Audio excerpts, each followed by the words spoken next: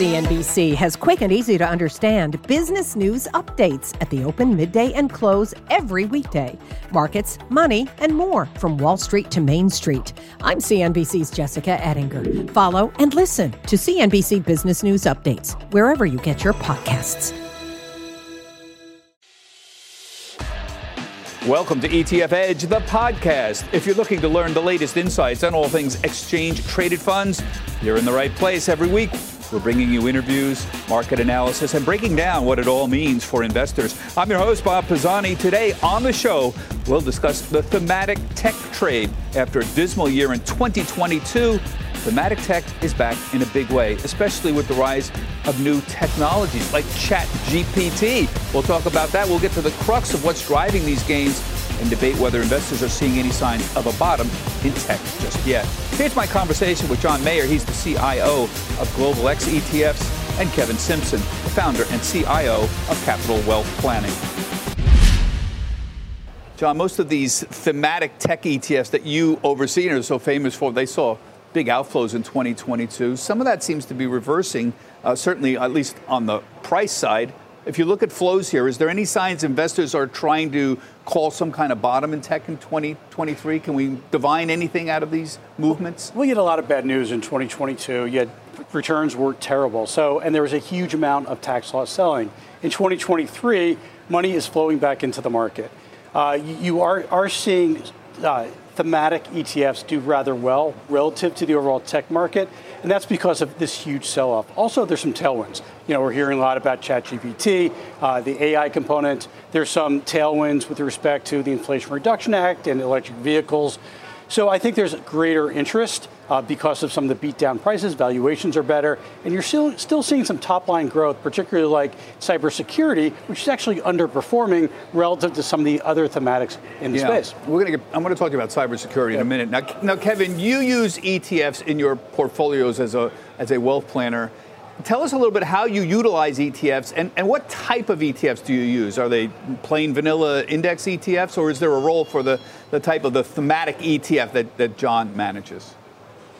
Well, not to pivot too much on the introduction, but I actually am a manager of an ETF, and I work with financial advisors like John does who use ETFs within their practice. So I'll speak from the perspective and the podium and represent the financial advisor, because those are in so many ways the clients that John and I call on. And the advisors that we're working with today, Bob, are absolutely looking at diverse ETF exposure, and the thematic process is something that they're really benefiting from, because ETFs in general, as you've done a great job for years talking about, provide so many opportunities for financial advisors. But looking at what the performance, poor performance in some cases was for 2022, and how strongly these things have recovered out of the gate for 2023 is a hot topic of conversation, not just with financial advisors, but also with their clients.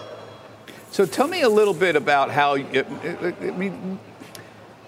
thematic tech was a really hot topic. John and I, we talked about this. I had him on all the time a few years ago when they were all of the rage. As a guy, put on your advisor hat here.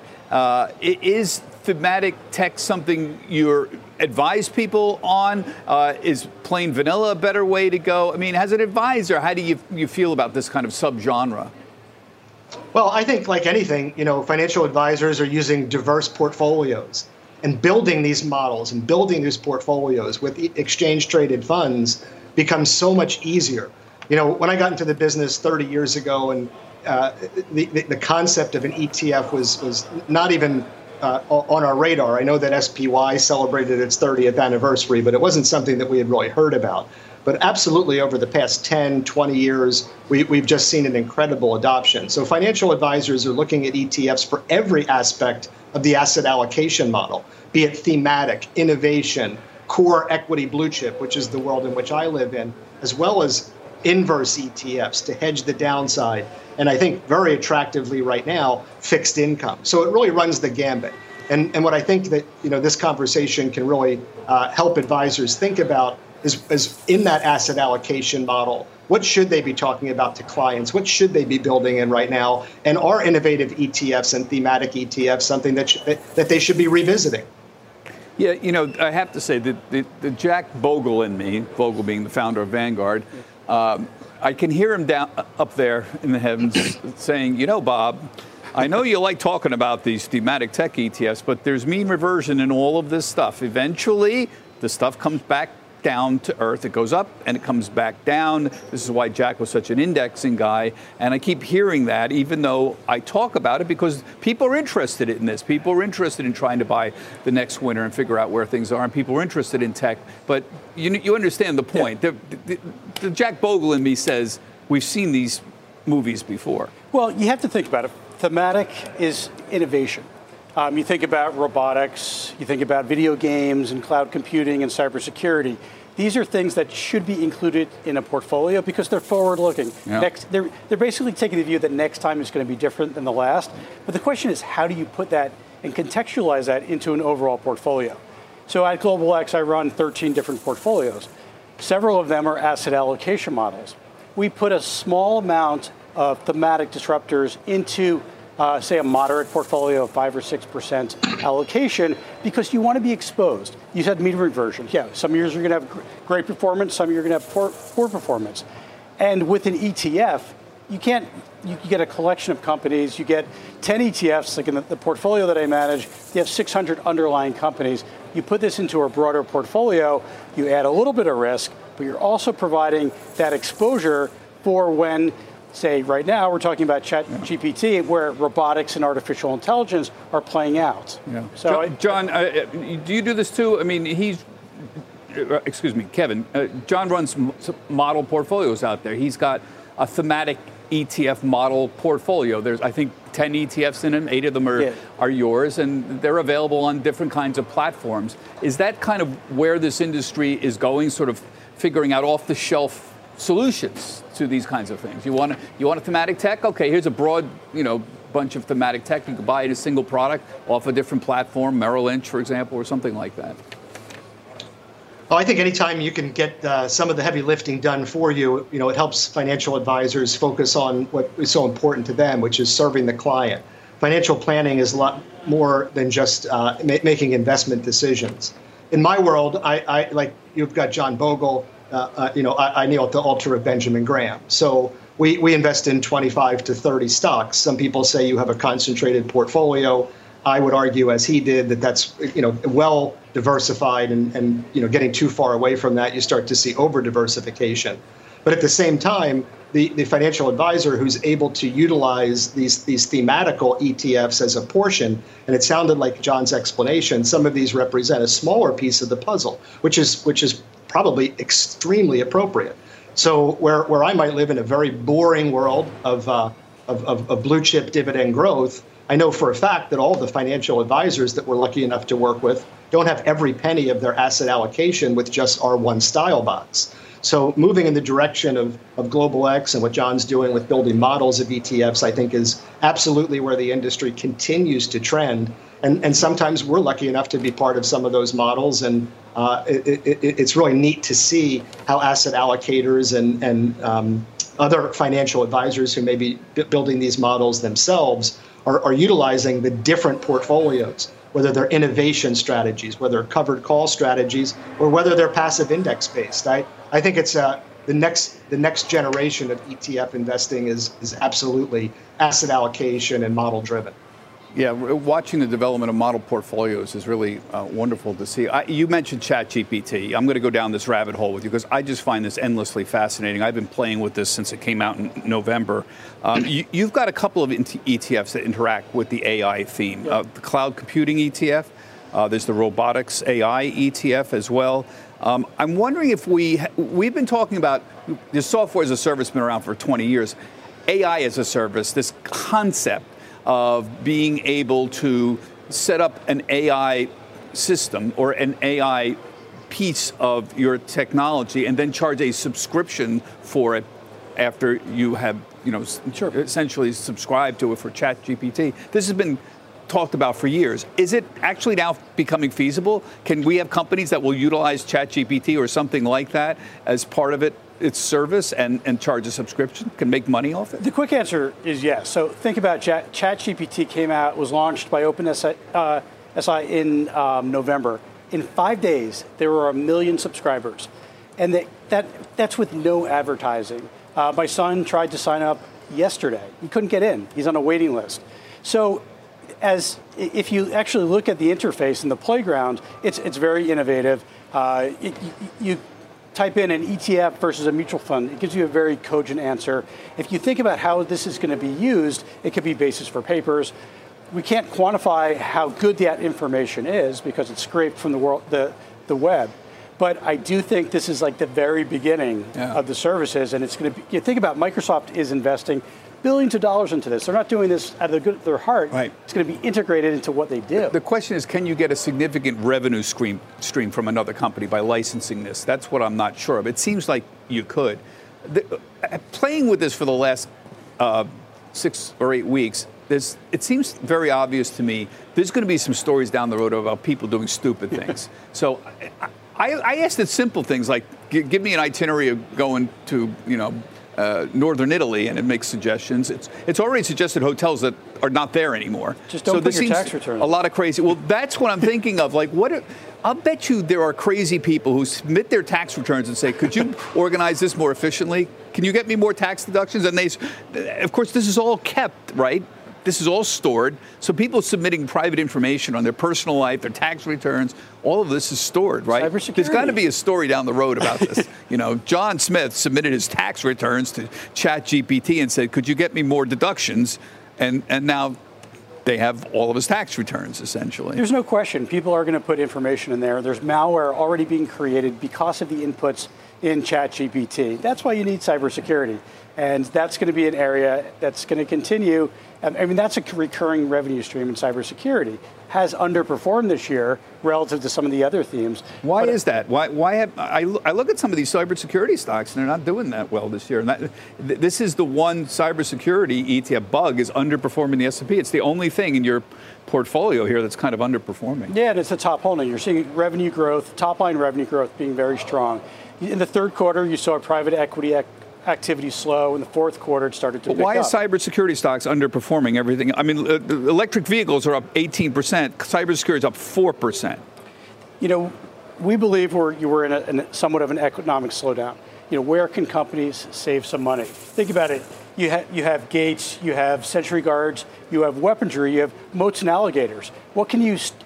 And what are they doing now? They're just having a man with a whistle. As soon as there's a cyber attack, all of these needed expenses are going to continue, and you're going to see more spending. So is ChatGPT going to be a new sub-industry for cloud computing, essentially? I mean, is that literally, does it have that potential? I'm trying to figure out who's going to make any money off of this. A lot of data is going to the cloud. It can't all be stored locally. So, of course, there's going to be a lot of cloud services that are going to be required, another recurring revenue stream. So I do think that when other companies like Amazon, like Apple, and Google, of course, they are going to create their own bubbles of AI, and certainly they're going to need more services. Kevin, you have any thoughts on this? I mean, what seems rather obvious to me is AI services replacing TV reporters. We already have some basic services. I don't know if you've noticed this, but AP already has a service that will take basic economic data, and it's an AI that will turn it into two paragraphs, and it's actually pretty good. I mean, it's as good as I would have if you only have 2 paragraphs and say what you have to say. It does as well as I would do, actually. It doesn't have deep analysis, but it doesn't. And what about replacing financial advisors in the future? We already have rudimentary programs that do that, Kevin. Any thoughts here? None of the paragraphs that I've seen, Bob, have come close to your work, so I think we've got a long way to go before we need to worry about it. So I'll say that in the next contract negotiation. Make sure we make that clear.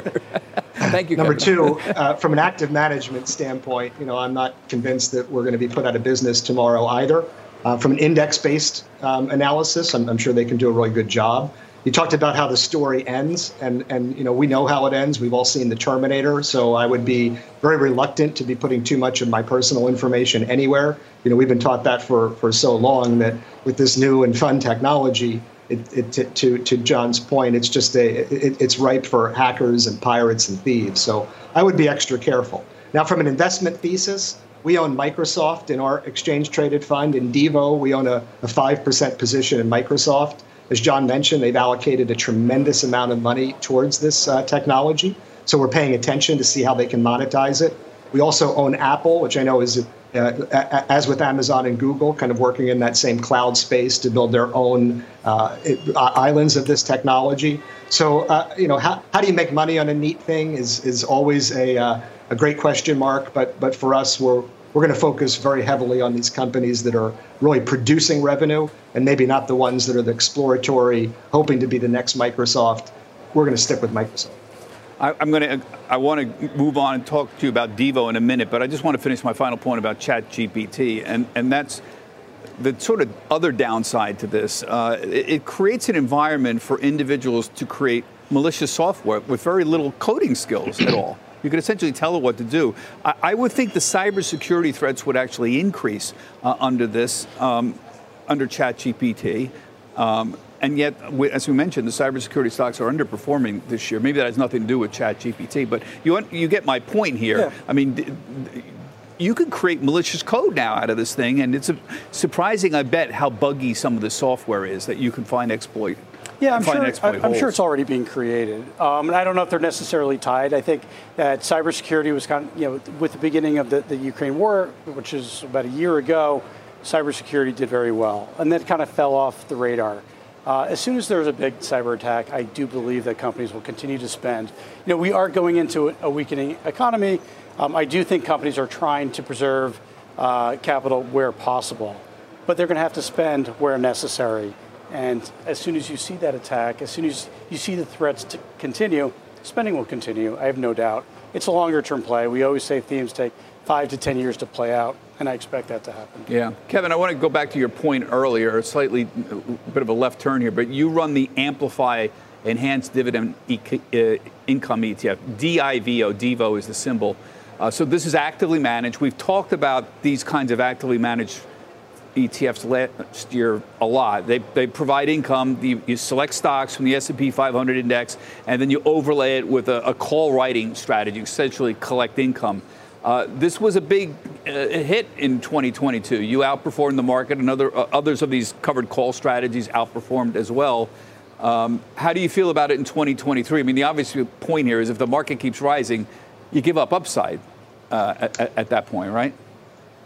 Yeah. I mean, we run a very conservative covered call strategy. It complements the covered call strategy that John and his firm manage as well. I think there are really a lot of synergies between the two.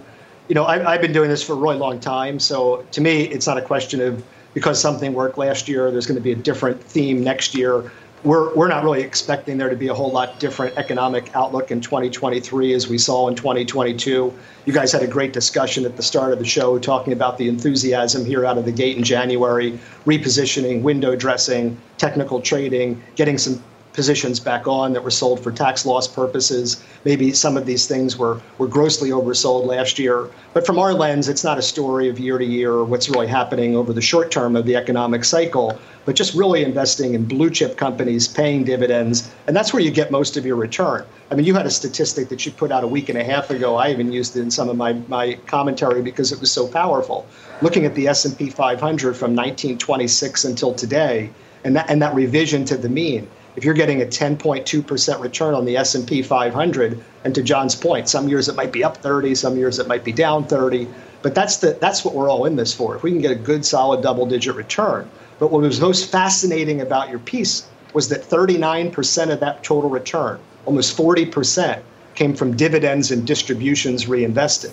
So if we can generate dividends and option premiums for clients, we've done half the heavy lifting. Whether we get a soft landing or a hard landing or we go into a recession or not, we own companies that have EBITDA. We look for low multiples. We want cash on cash to shareholders, and we want those dividends to be increasing every year. Because if you give me a raise on my dividend, that's a hedge against inflation. So I don't look at this as something that worked last year but won't work this year. Just like you with Bogle and myself with Benjamin Graham, these things work for decades, and that's why we're so passionate about how we are active managers, especially in the absence of the zero interest rate environment. Yeah, and did you want to say something? Yeah, to Kevin's point, these covered call funds, they're consistent. They provide high dividends. Investors like them. They don't typically sell them easily. We don't see meaningful outflows, even last year. So the investor sticks around because of the dividend. You may not get the full upside, but say if it's on the NASDAQ, you got a very high 10-plus yield, a little bit less on the S&P 500 or small caps, but it's consistent, and people like consistency of the dividends. Yeah, and good point. Those of you who don't know what Kevin was referring to, I did a story a couple of weeks ago about total returns on the S&P 500 since the 1920s. And if you look at total returns, which is price plus the dividend, 39% of the total return was provided by dividends, providing they were reinvested. And what happens in reinvesting the dividends is you harness the power of compounding interest, which when I talk to students who come down here, high school students, I say, if there's one thing you got to understand, it's the beauty and the power of compounding interest. There really is a big difference between 1% and 2% returns a year over decades. And the numbers get very large. They don't look like much in the beginning, but over decades, they look really, really large. Kevin, I wonder if you could just give us your thoughts on the stock market right now. There's a lot of debate about we've had a nice rally, and yet the market's trading at 17.5, almost 18 times forward earnings. That's traditionally a fairly high multiple, certainly not a recession multiple at all. Your thoughts on the market right now? Well, I tend to be a little bit more pessimistic as I'm looking out over the landscape after what we've seen in January. To your point, multiples are a little bit higher than maybe they deserve to be, considering the fact that the Fed's not done raising interest rates yet. Now, every time you see another interest rate hike, it puts compression on multiples. So that's a problem. As far as earnings are concerned, I don't know that we've seen every one of these interest rate hikes really priced into earnings. Earnings season has been better than feared. But when can't we say that? I mean, most of the time, we set the bar so low that we can come out and beat it. So I'm a little bit concerned that we might be a little bit more optimistic on earnings and a little bit more inflated on multiples. So when you project out at the end of the year, it's almost like I feel the market's trading where it should be in December of 2023, not necessarily in January. So we're probably in store for some volatility, a range-bound market, and the thing that could change that, the thing that could be the start of the next bull market and really thrust it forward would be the Fed decreasing interest rates, would be that actual pivot. Markets will get excited when there's a pause, but a pause isn't a pivot. When they start lowering rates, that's when the market takes off. And I'm just not sure I see that in this calendar year. Well, they're certainly not this week. I can guarantee you that Jay Powell is not going to say, "Hi, folks, we have won against inflation. And by the way, you can look forward to us reducing rates later in the year." Guarantee you he's not going to say that. So what is he going to say this week? Well, he's going to raise 25 basis points, and he's going to say that there's still inflation in certain portions of the market, wage growth. There's less good spending, but more service spending. So inflation, if we hit a recession, it'll be a shallow recession from my perspective. But this is a very unique situation because we're coming out of this pandemic. I do expect that we'll experience volatility around the debt ceiling. That's going to be an issue, and that's probably an opportunity to buy the market when it goes down because it's certainly going to be a discussion point, a few months down the line. I do think the market looks out about 4 quarters. A lot of this negative information is in the market. Interest rates are going to stay elevated for a period of time because they have to bring inflation down. Doesn't mean there's not pockets of opportunity. I do agree with Kevin. This is probably a range-bound market.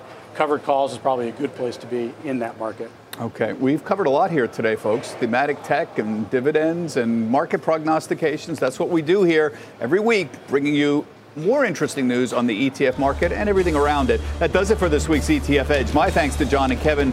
And remember, you can see all of our shows on our website. That's etfedge.cnbc.com. And you can hear the show on our podcast as well. Now, next week, I'll be at the ETF Exchange Conference in Miami Beach, Florida. I'll be talking with the cream of the crop of the ETF industry as they gather for the largest ETF conference in the world. Stay tuned for that. Everybody have a healthy, happy, and safe trading week. CNBC has quick and easy to understand business news updates at the open, midday, and close every weekday. Markets, money, and more from Wall Street to Main Street. I'm CNBC's Jessica Ettinger. Follow and listen to CNBC Business News Updates wherever you get your podcasts.